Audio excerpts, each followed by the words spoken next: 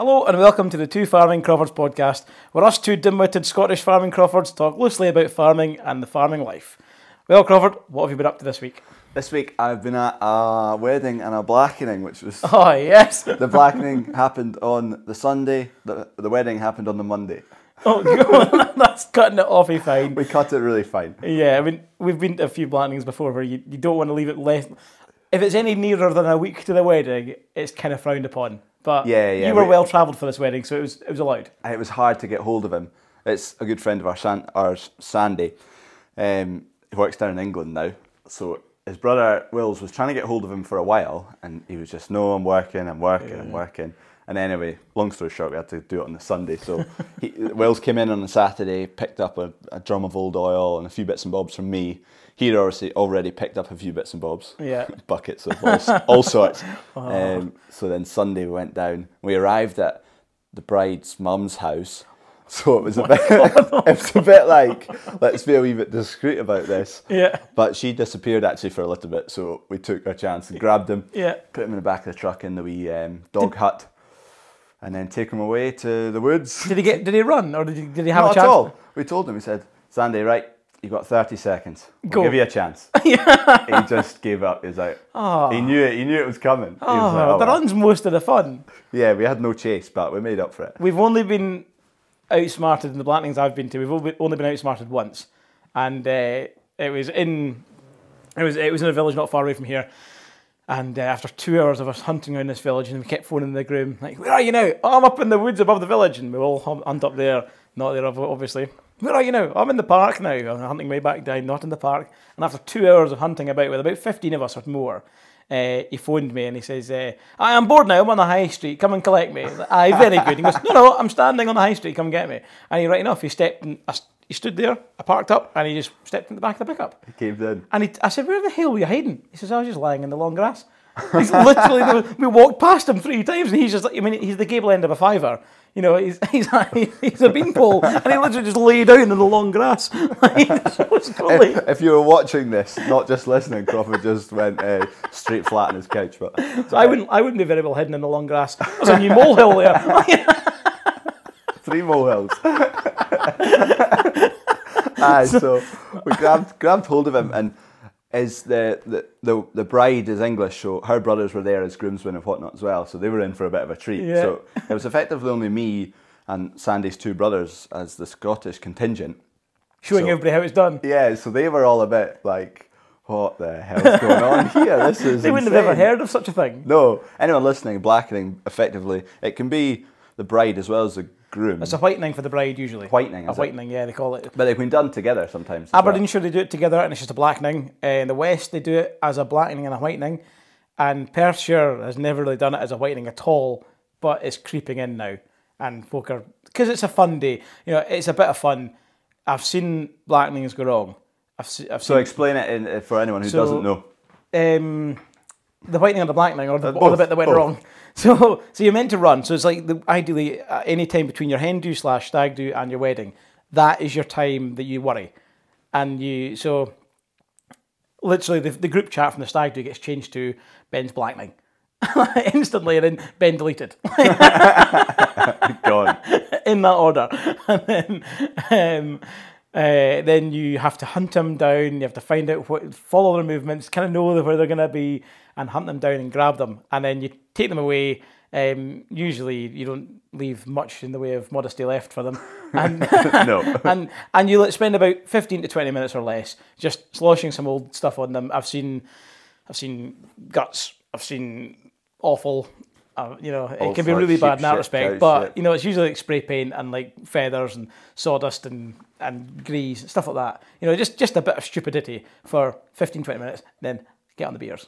And it's really just a rite of passage. It's all it is. With the girls, it's usually much more tame. The chase is still the fun bit, no matter what. The chase is what you're after.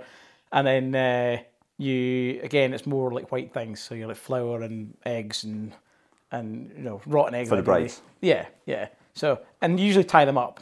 You don't just let them stand there. You tie them to a ring feeder or tie them to a pole. That was Sandy. He got cable tied to a tree. Really? His legs, his hands, and his You've belly. got to make sure when you catch them, if they're at work, that they haven't got their knife still in their pocket. There was one of my friends, we caught him, and I mean, like, we surrounded his farm with about 15 of us. We all literally army crawled round this, past through the long grass past him, and he came back to the yard and saw on the back of his tray of his pickup there was these big cable ties.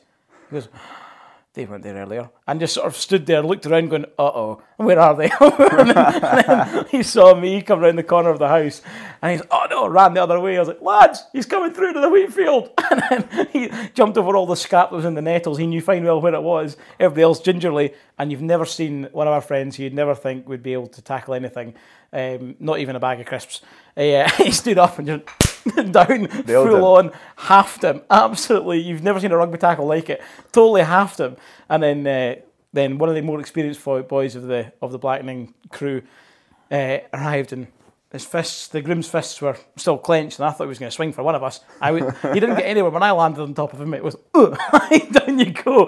And then, so the well-experienced man was like, whoa, look at his fists. Where's his knife? His pocket's empty. Where's his knife? So quickly found in the groom's hand this curled up Leatherman that was going to cut the cable ties and run.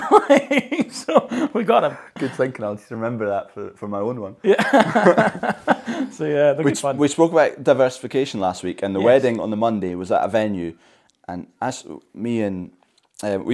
spoke to the people who host it, and I said, how many weddings do you do here a week? And he said, in the summer, they do 6.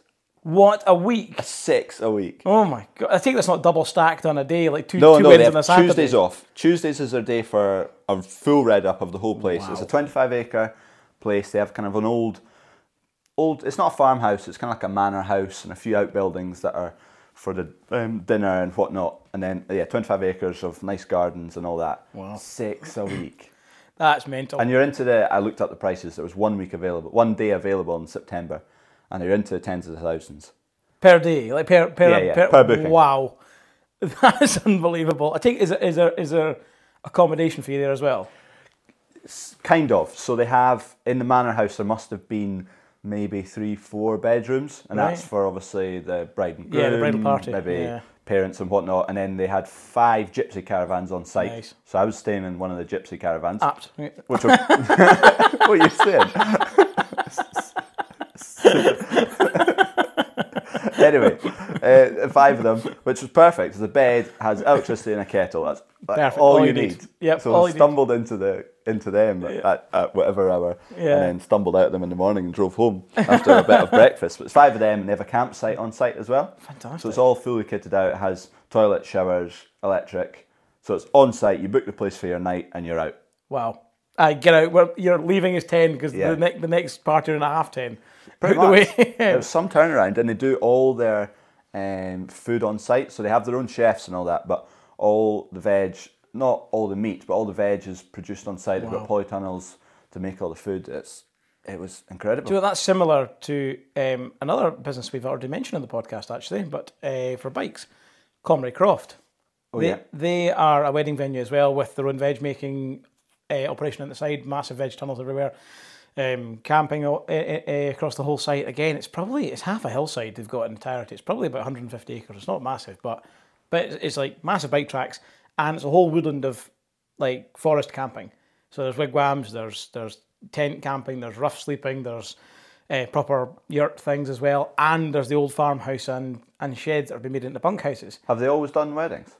Or is that I don't think relatively always, recent? No, they've done it for the last, must be 10 years. Okay, right. But yeah, it rakes in. There'll be multiple weddings a week in there, and you can obviously rent the whole place out for a party. It's the case of once they get into a routine of the same process, like that place down south, 6 days a week, it's effectively the same event. Factory weddings is what that is. Once they get into the swing of it, it must be amazing. Yeah. Rolling. Wow, that's impressive. What have you been at this week? This week, that kind of time of year, we've been on the hearst. What we've been doing, we've been cutting the hearst, like. So, translation, we've been harvesting. For those non-Aberdeenshire folk. So, we've nearly finished the spring barley. We've only got 3 days left, and that'll be harvest over. Done and dusted. We've only put 1 lorry of grain away. That left about 2 hours ago so far. So, we've got an entire shed filled of grain. Waiting on lorries or Waiting waiting on to lorries. sell? No, waiting on lorries. Waiting on lorries. Yeah. But grain quality will be an issue. And if folk have not been careful, which I'm sure they have been, because we've known that this year was going to be really bad for skinnings. Again, for the non-farming amongst you, you get different quality of grain. You get paid. Yeah, well, your grain either gets accepted or not on various criteria. You get screenings, which is how big the grain is. You get skinnings, which is how much of the jacket of the barley has been taken off, like how many grains out of 100 have their jackets been removed. Usually that's like 1 or 2% limit. This year it's 10 to 12 kind of percent. 15 now. Is it up to 15 now? Well, there you go, right. Depending on your buyer. Nitrogen level for you either get high nitrogen barleys or low nitrogen barleys. The low nitrogen is about 1.6%. I think it might be up to 1.8 now this year. I don't know high varieties. I've never grown a high variety. So to skin a grain is basically in the grain itself prior to the cutting. If you've waited for it to be really, really dead, it's going to be so brittle, it's going to be easier to skin. So you've got to be really gentle with the combine because the grain has been so varied in ripening. Our combine's hardly touching the grain. It's just skiffing through and no more of the combine, and it's just brushing it. And it's so we're motoring. We're doing 5k. We're lifting a lot of grain an hour, like we're compared to our usual. We're doing like 2 and a bit hectares an hour. Usually we do 1.8. Right. So we are going faster, but we've been really cautious of the quality. Like the concave is out at 12, 13 mil when usually we're at 10 mil. The rotor speed of that is at 700. Usually it's about 800 nearly. And then the sieves are away out at 13 and 11. But usually it'd be like the top sieve would be 10, bottom would be 6. So we're letting the fan blow all the crap out the back and don't let anything go through the reef thrasher because it'll just skin it more. So avoiding all that. So it's been a big learning curve of setting combines efficiently this week again. So is it this? What's the question? Skinnings, is it a 1p out of 100 or is it percentage of skinnings on No, said it's one. P? If 1p is missing a bit of skin, I want to know how much of a skin missing does that count as a skinning? You know what I mean? Yeah. You know, how much skin needs to be missing for it to count as one grain that is skinned? Yeah. Is it half a jacket? Is it like the top wee nick? Is it one wee bit at all? I don't know. I want to know. Because, and interestingly, you get samplers come in, again, for the people that don't know, you get people driving around in vans, testing piles of grain around different farms to see if it'll be taken in or not. See if it'll pass muster. And when you put the spear into the grain and you turn the top, and it's a very clever spear, it allows grain to fill from the bottom naturally and to the top as it sits in the pile. You know, it doesn't just open all the valves at once and it fills from the top and not the bottom. It very cleverly fills it. But anyway, sounds really rough on the grain. And when the first sample came back at 22% skinned, I was like, "Hod the bus! Wait, this is not right. Something has not gone well." And then the guy came back the next day and I tested a separate pile. I said, "Right, I want 2 samples, one speared and one just hand flung into the bag." And there was 3% difference in the sample. But I also think there's so much variation in the pile that's in your very true in your yard, there in really your sheds. Is. Yeah. So ours is, we've had some feedback, some sampled at 14, some at 18. So when your threshold's at 15, do you send a lorry away? Do you not? Because it costs you, if you get rejected, that's £20 a tonne basically. And also the hoover that they got at the grain site to take it out of the lorry, and it goes like sook in the middle, sook at the front, sook at the back. By the time that's soaked up and ran through this rough pipe and landing in the lab, the skinnings on that alone, they'll bit it'll arrive and it'll just be a pile of husk. Yeah. so skinnings, effectively, if barley is skinned or the shell is damaged, it affects the germination. It still germinates. It improves the germination. Yeah, it makes it faster. Yeah. So, but that then does make it faster, right? Yeah. So it's for the maltsters, they're wanting a really consistent speed of germination, so they can cut it immediately. Yeah. So it doesn't matter if you're growing it for seed or feed. It's almost irrelevant. Yeah. But for maltsters, they don't like it. Yeah, because it creates an uneven malt. But depending on what stock is in the country, they just have to vary their limits. Yeah, because interestingly, so Scotch whisky, which is most of what we're growing all this barley for, to be classed as Scotch whisky, it doesn't need to be Scotch barley or malted in Scotland. I might be wrong with the barley being Scottish or not. I might be wrong with that, so please don't quote me on that. I'm not 100% sure. I would like to get that clarified, though. But it's mostly to do with the water. Okay. It's Scottish water and Scottish distilleries. Ah. So like you go to a distillery and say, so your 100-year-old recipe, what variety of barley are you using? And they go, oh, I don't know. What do you mean you don't know? I was at a whiskey tour up north when I was on holiday in the summertime. I went round and I should have got half the bloody fee back for Doing the tour. Yeah, I ended up giving some of the information for the tour. Brothers Keane. Okay. Sorry, people. So, there was an American at the end who was asking about barley quality, and I'd already asked some really probing questions about barley and things like this. And then the tour guide says, would you like to field this one? I said, yes, of course. What he really said was, shut your hole.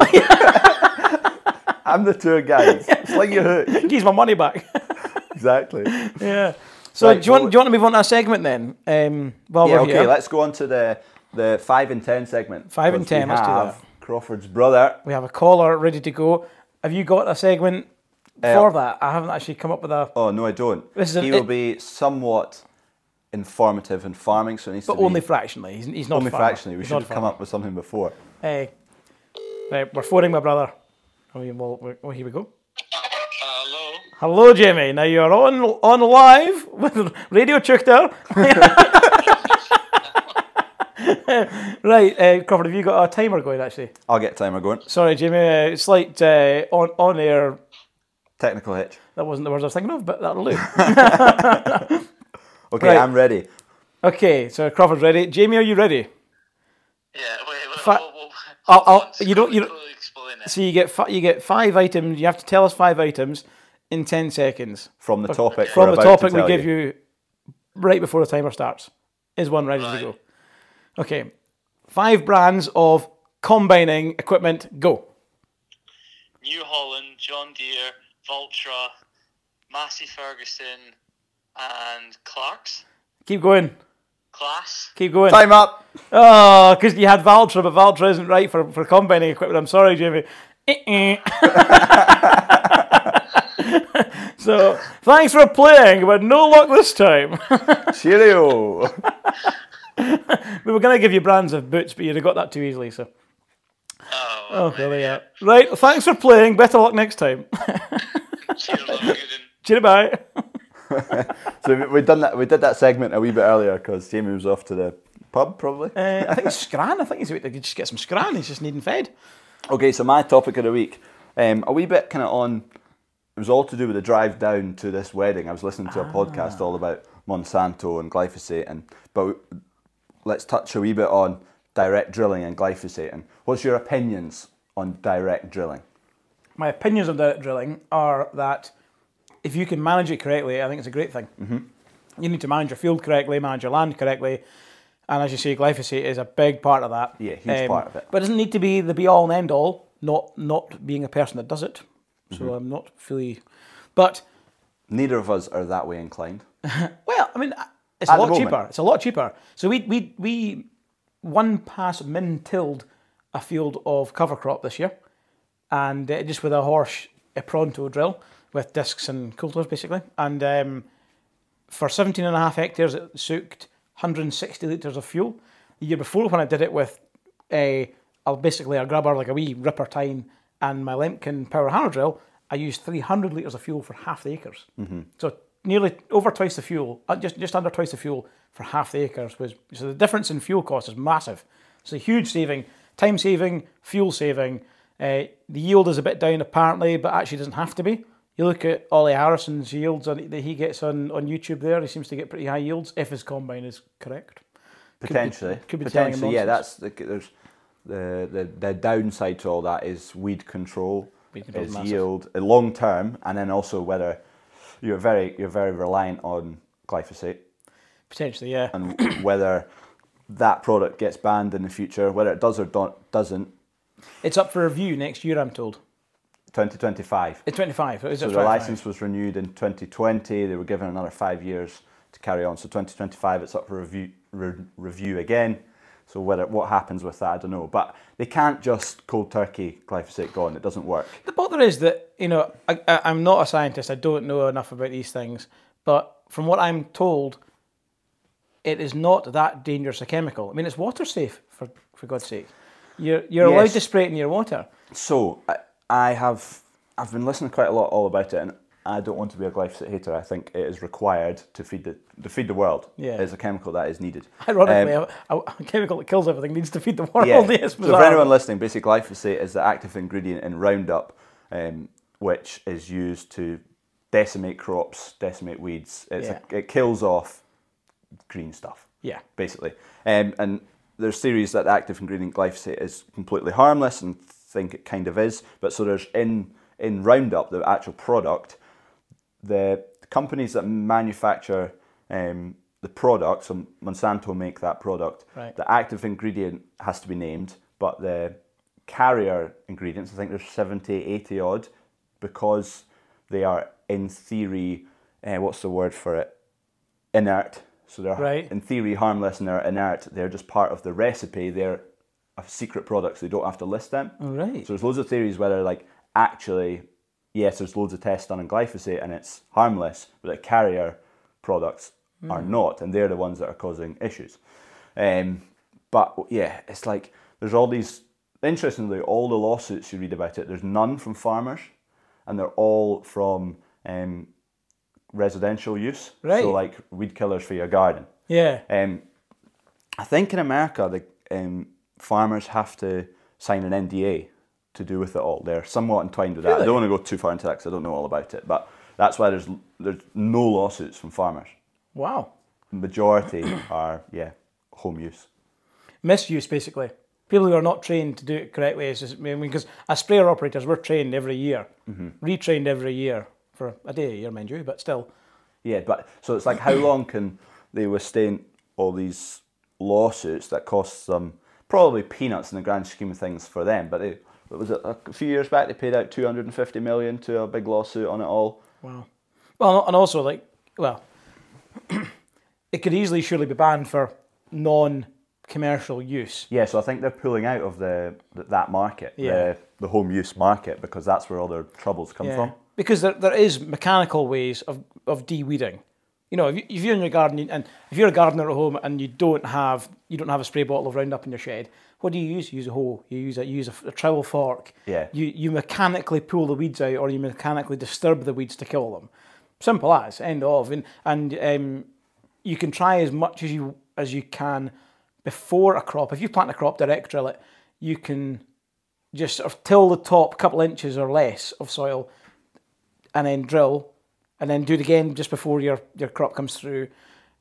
And I think you can straw rake your field once the crop is through, and that'll disturb the weeds again, and just keep them dead, essentially, and then let your crop get away. As long as it's got a good thick canopy, let your crop get away ahead of the weeds, and it should overtake the weeds, and it shouldn't be bad. Yeah. That's the mechanical theory to doing it. So there is ways to do it. Yeah, and I don't know if there's more. Costs more diesel and more time. Yeah, I don't know if there's more people going down the mechanical route rather than chemicals, or whether it's just I see it more now. But there's a guy I follow on Instagram. I'll need to get his name. I can't remember his name, but he's all down that line. But he used loads of sheep to graze his crops so he sows his OSR, and does he graze it through the winter? I need to check up on this, but effectively he grazes his OSR once it's through the ground, once it's up and bushy, grazes it all, and that forces the taproot to grow more because it's unable to grow a head on it above the soil surface, so the taproot goes deeper. This is all his theories, and it seems to make a good job of it. I don't know whether I'm just only seeing the good side of it. I have seen evidence from a friend of mine who was grazing his oilseed rape's, and the yield difference was like 3.5 ton to 4 ton, or 4.5 ton was the yield difference ungrazed to grazed.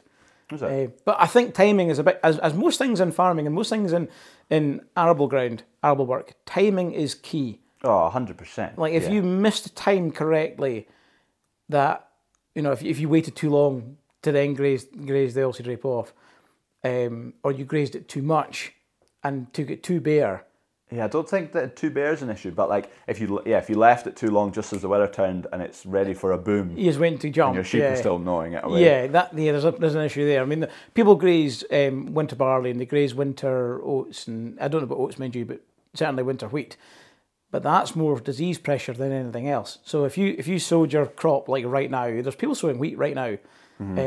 Yeah, we were kind of thinking about it actually. It'll be a different variety than what I'll sow, though, to be fair. I'm not going to sow wheat for nearly a month. But the issue is that you get too much leaf that is then too susceptible to disease, and you have to potentially use more spray. But if you graze it down, then you won't have that leaf cover to potentially get diseased. Yeah. The leaves are not there to get disease and pick up disease through the winter. Yeah. And then they come again, all singing, all dancing, And zero it should disease. hopefully tiller out as well. Add another wee leg to the plant, hopefully. Yeah, I'd like to try a few things like that. Are you going to go out with your scissors and just like cut a wee square off and just mow No, it? just put some sheep on a bit. You've got 3 or 4 sheep in the yard that keep escaping. Yeah, I'll pen off a wee 10 by 10 metre square Yeah, for the graze 3 that, you sheep. buggers. That might keep them in. Yeah. We've unintentionally grazed a lot of land with sheep. If you watch along on YouTube, you'll see the the flipping sheep. I have to phone those boys now and again, but that's what they're going to graze my cover crop that I've put in. Oh, okay. Yeah, that is Intentionally. Intentionally, yeah. And I've even been kind enough to leave them 2 strips in the field to split it into 3, so you can fence 3 bits. Oh, you're a good man. Too kind. Too kind to him. Too kind. Put your feet up. Exactly. Yeah. So yeah. Right, back to. I just want to touch on I was listening to this podcast and Monsanto. I'm just going to throw a few stats at you. I won't go into it too much, but these stats just kind of blew my mind. So these stats were all from 2016, but Monsanto own or trade 23 to 25% of the worldwide seed market is Monsanto owned. They got bought over by a German company, a pharmaceuticals company, interestingly. Is that Bayer or something? Bayer, yeah, for 66 billion. Oh my god. Insane. Oh, So there's another 2 that kind of joined forces, which were Dow and DuPont. They are 15%, and then Syngenta and Chem China, they joined forces. And between those 3 big conglomerates, basically, they, in 2016, make up 47% of the seed market. Wow. Between the 3 of them. And between the agri-chemical production, they own 75%. Jeez, oh. It's insane. So they own the seed production. They own the chemical production you need for the seed. Yeah. They do all the R&D for all the seed. They just do it all, and you're just like down the bottom here scraping away it. Yeah, and that's a Maybe worry. I'll put some sheep on it. Yeah. It's so worrying that actually, because then where in their business model is it incentivizing themselves to make the crop more resistant to disease so it doesn't need the chemical? Oh, answer, nowhere. Like, we'll need to sell you more chemical. Oh, mare. Absolute disaster. These crops need loads of chemical. Yeah. Look at that, we've got them. Yeah. Not to buy Lo some. and behold. It's wild. And these guys in the podcast spoke all about, because America's all GMO, genetically modified organisms, and loads of their crops are GMO. So they've got Roundup Ready corn, they call it. Yeah. So they sow the corn, and it's genetically modified. Yeah. That you spray it all with glyphosate, and it does not die. Everything else dies. But this GMO, how is it phrased? I don't want to get this wrong. If you're next door to a big farm that's got GMO, and your crop is cross-pollinated with Monsanto's GMO crop, Monsanto are entitled to your crop because you have their genetics in your crop now that they own.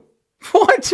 It's absolutely wild. Like, the GMO thing, right? I've been involved in cutting canola, as it was called in Australia, that was GMO. It was Roundup Ready. Was it? And it was a nightmare to kill. Could not kill it. So GMOs are banned in a lot of countries. But actually, do you know what? The ones that have GMO'd stuff to make it Roundup Ready, that's what's killing this whole conversation. If Roundup Ready was not a thing, GMO would be everywhere, and quite rightly. You know, I would love to have the ability to allow GMO research. Like in Scotland, we're not even allowed to research it. Like, let's get the research. I think, again, do not quote me on that. I'm not sure. That may have very much changed. I think, James Hutton may well be doing that. I don't know. But it seems mad that we're not allowed to use GMO because you could make it basically like a wheat, like a legume. It could be nitrogen fixing. You wouldn't need to spread nitrogen on the crop because it should be able to drag it out of the atmosphere itself. You could make it a bigger yield. You could make it more disease resistant. You could make it the best thing going and lay aside the glyphosate thing, because all that is doing is allowing farmers to spray the fields for weeds. But now all the weeds will, if you're not careful, will surely become resistant to Roundup themselves because they're just continually getting sprayed with it. Yeah, there's already a bit of resistance coming into glyphosate. So it's killed the conversation. It's it's frightened everybody into killing the conversation. I think there's definitely significant negatives to GMOs, and I think that's why they've been banned, because you end up going down a route of relying completely on this one variety almost. You obviously they'll try and spread it out, but you become more and more reliant on the same strain and the good strains and the good genetics. Yeah. And once a bit of resistance comes into that, or you get a disease that is more powerful than what you've designed, and you've designed it around everything, and it wipes out that, what have you got left? Yeah. And there's also there's a lot of studies been done about GMO crops. There's a guy who did he had 3 groups of rats. And oh, wow. Nothing's a study without a rat. 3 groups of rats, right? And I think he was feeding them potatoes. And he fed one group potatoes with no herbicide treatment. He had another group potatoes with herbicide treatment. And he had another group of GMO potatoes with herbicide treatment. No herbicide treatment, no GMO, rats were as normal. Middle group, rats with herbicide treatment were pretty much normal. I think there was slight discrepancies, but pretty much normal. Third group, full of tumours. Really? Yeah. Wow. And it was done quite. Next episode I'll need to get the guy's name and what he did. But it kind of got squashed quite a lot because these big companies didn't want that information put out. But it was cited by like 23, or it was individually reviewed by 23 other parties, and they all said, yeah, the findings were pretty accurate. All from GMO, basically, that caused the tumours in the rats. Wow. It was wild. That's pretty scary. I went into a complete wormhole on the way down to the wedding down south. I had a 6.5 hour drive. I was listening to these guys. It was... Take it like they was driving then? Yeah. But no, it's just through the radio. Wow. Wow. Don't know if that's true. That's quite a stat. If it's not true, don't quote us on it. Must be careful of these things. So I think there's a lot of... everything in the world, every living organism in the world is essentially a genetically modified thing. Naturally, yeah. Naturally. Like, genetic modification is just a much faster version of interbreeding. Yeah, that's all it is. People who argue for it, are saying it's a faster version of natural selection. It's microscopic. We'll pull that gene and put it into that plant. Or you could do it to humans. You could say, well, let's pull that nice tall gene with ginger hair and put it into that person there that's shorter and non-ginger hair, and actually, hopefully, that'll then create something Get rid of the ginger. Slightly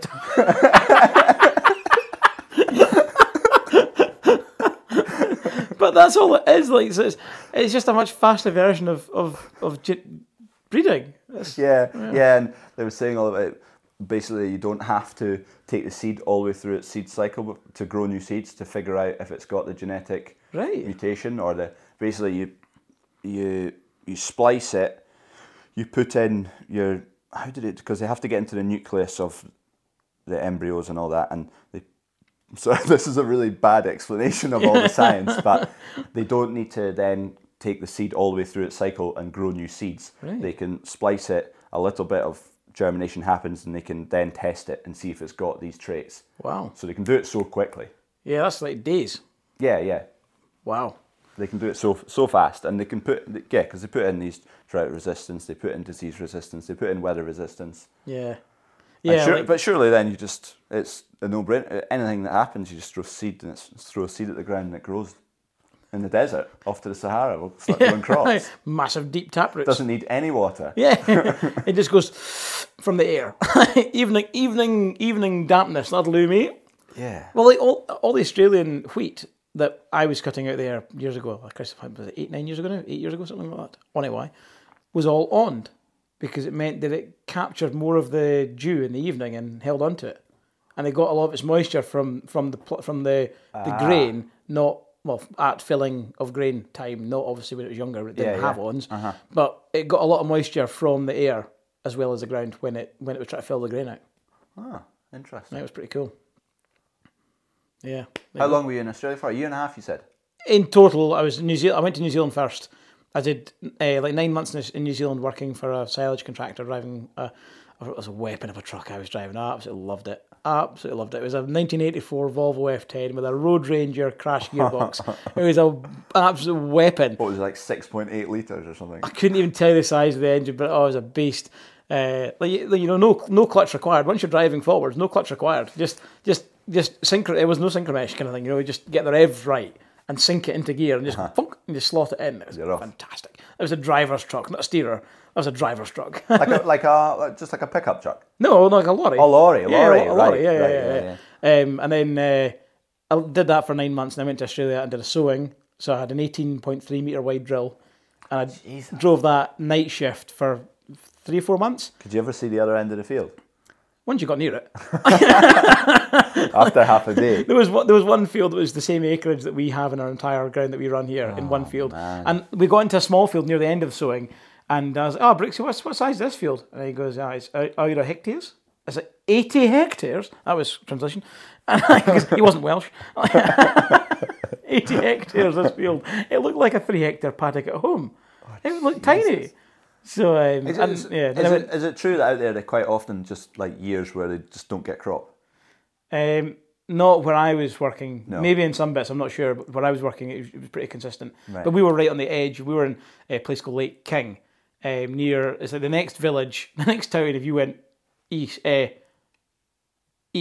would be Kalgoorlie, the gold mine sites. So there's actually a guy I worked very near. Is a listener. Hello, Nick. How art thou? Send us in some messages if you want. I know he's a listener. He'll be building his caravan at the moment, putting his son to work. He can do the 5 and 10 next week. Definitely, I will give you a WhatsApp call in the middle of the night. Your wife will love us for it. So yeah, it was good. You've not done an Australia tour or anything like that, have you? No, I've been to New Zealand when I was younger, but just when I was like on a holiday, 7-8-year-old. Yeah. No, I should have done. I went to uni for 5 years and then COVID.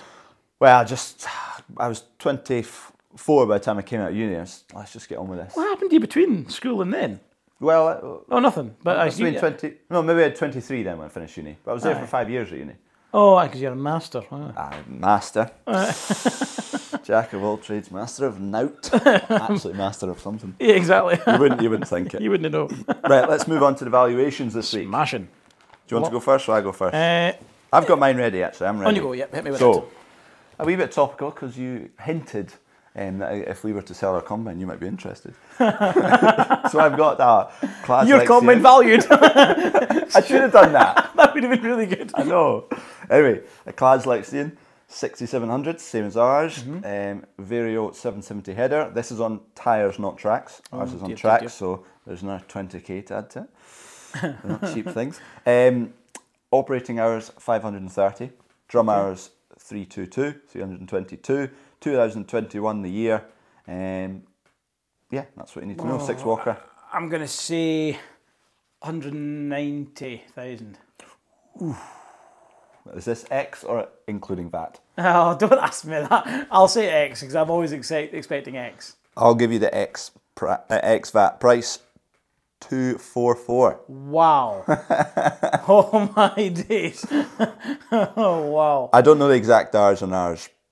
Ours and ours.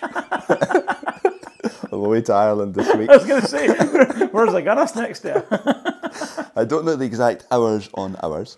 But yeah, ours will probably do slightly more than that hours-wise.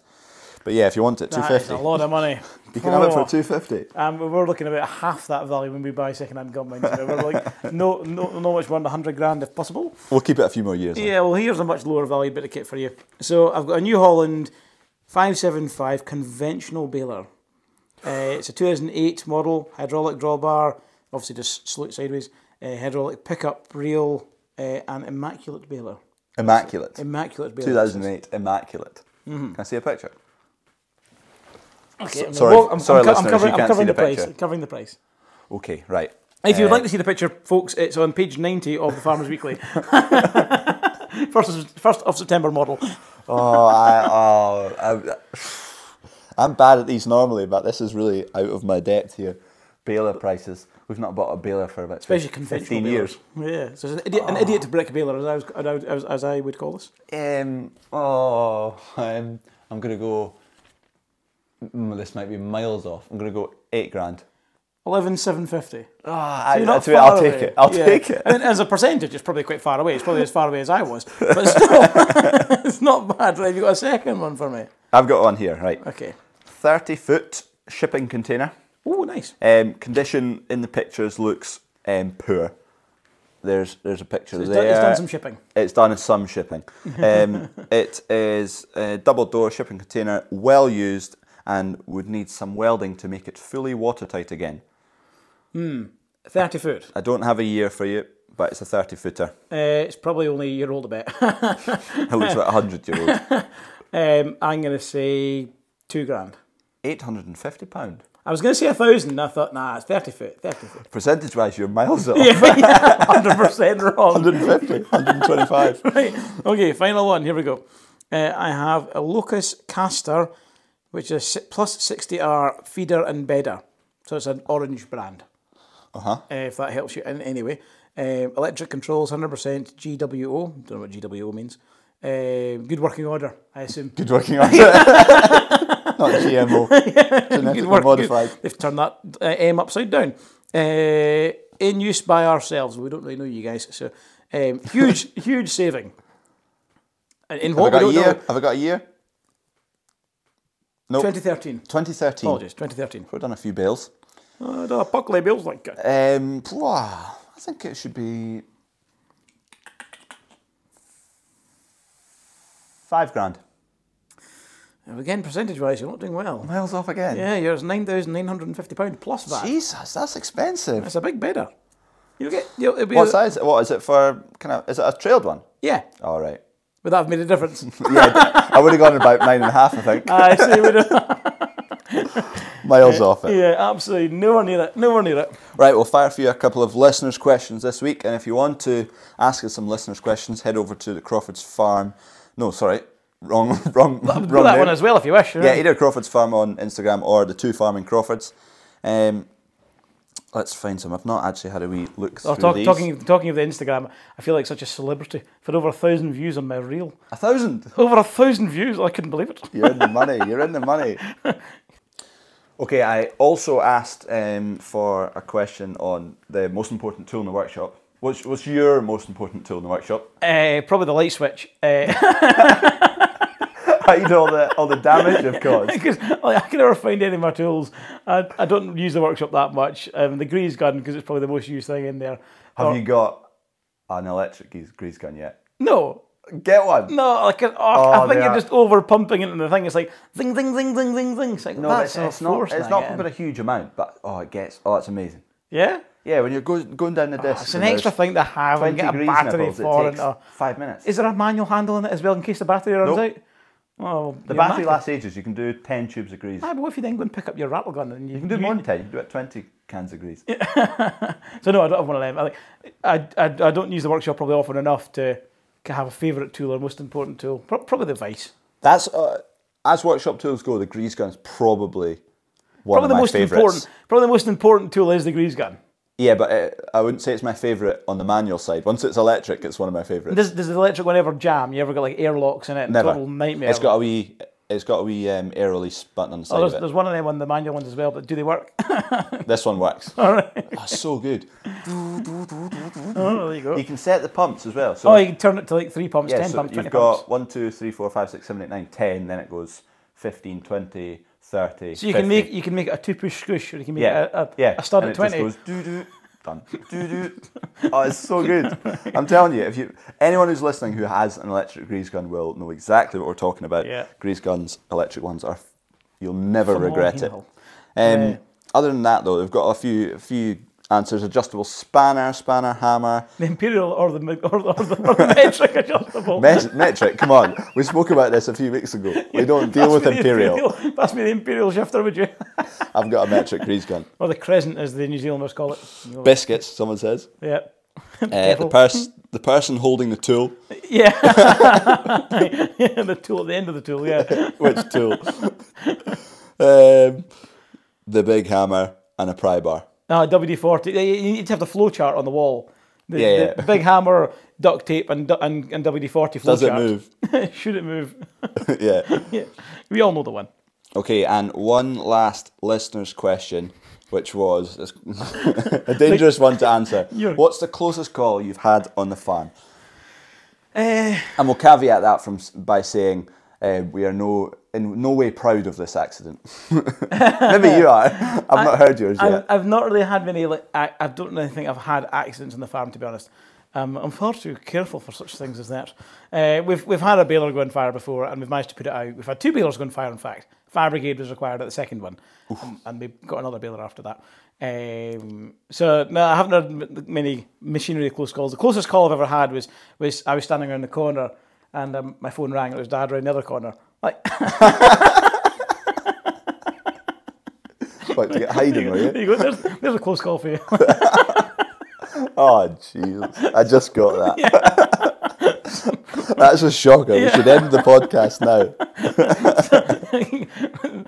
Darken the mood. What's your closest call? I had a bad one when I was, I don't know, I must have been at least 13. No, I must have been, I don't know, 15, 16 odd. And I was out in a field. There was a roll of net wrap, and it was really badly for over turnips. We used to grow turnips. Oh, right, put right, net right, over right, the top, right. Not net wrap, sorry. Fleece, that's the one. And it was badly rolled up, so I was unrolling it with a forklift, and I was trundling it away and pulling it backwards a bit, pulling it backwards, thud. Oh no, what's the thud? I was in the forklift at the time, thud. Hit electric pole. Oh, mere. Reversed into electric pole, but it shut off power to the whole farm. Right. I hadn't broken anything or done anything, but... You must have tripped a switch or something somewhere. Yeah, I must have tripped something, but apparently it had, like, someone had seen it, and I think Dad must have seen it. It zapped the forklift, like a lightning bolt or really? something. Oh, this is when I was younger, but thankfully I knew at the time not to get out. If you ever... Well, this is a wee... what's the word for a safety briefing? A safety point. Yeah, if you're ever in trouble, tangled with power lines or electric lines, never get out the machine. Or if it's going to go on fire and you need to get out... Jump as far as you can. and hop. Yes, now though, ideally with 1 foot only, is it not, or both feet together, and do not let them separate. Is that right? It's because basically you have a step potential, is what they call it. If you like stepped away with 1 foot and landed on the other foot, you would get zapped. Okay. I don't know if after being in midair, again, please don't quote me. We need to look at the spark thing. Well, it's like when you touch electric fence. We could pause and quickly check that, because it's quite an important thing, that actually. Okay, we've just done a bit of research. Crawford's going to tell you the exact safety calls from. Is this from SSE? This is from The internet, so it must be correct. But this does ring true. So this is keep your feet. It says keep your feet together and land on both feet at the same time. Hop with both feet together, or take small shuffle steps, keeping both feet in contact with the ground for at all times until you're about 50 feet away from the downed line. Yeah. That is the safety method. So that's if you have to get out the machine. If you don't have to get out the machine, then get yourself untangled if you can while you're in the machine, get the machine away, and then you phone the SSE and say, what do I do? Or the emergency services, probably. Yeah. Again, don't get out the machine if you don't have to. If you don't have to, then stay where you are, but ideally get out of the way. But if you have to, because a spark could arrive again and put things on fire or whatever. Ideally get out of the way, but if you don't have to, then maybe don't. Yeah, so thankfully I made it. You're here. I made it. I did my safety protocols and I survived. I will survive. Anyway, on that note, thank you very much for listening to the Two Farming Crawfords podcast. If you want to get in touch with us, head over to Instagram to the Two Farming Crawfords. Also, rate us 5 stars on Spotify and on Apple. I'm not sure how the rating works. But anyway, thanks for listening. It's cheers from me, Crawford. And it's cheers from him, Crawford. Adios. Cheery bye.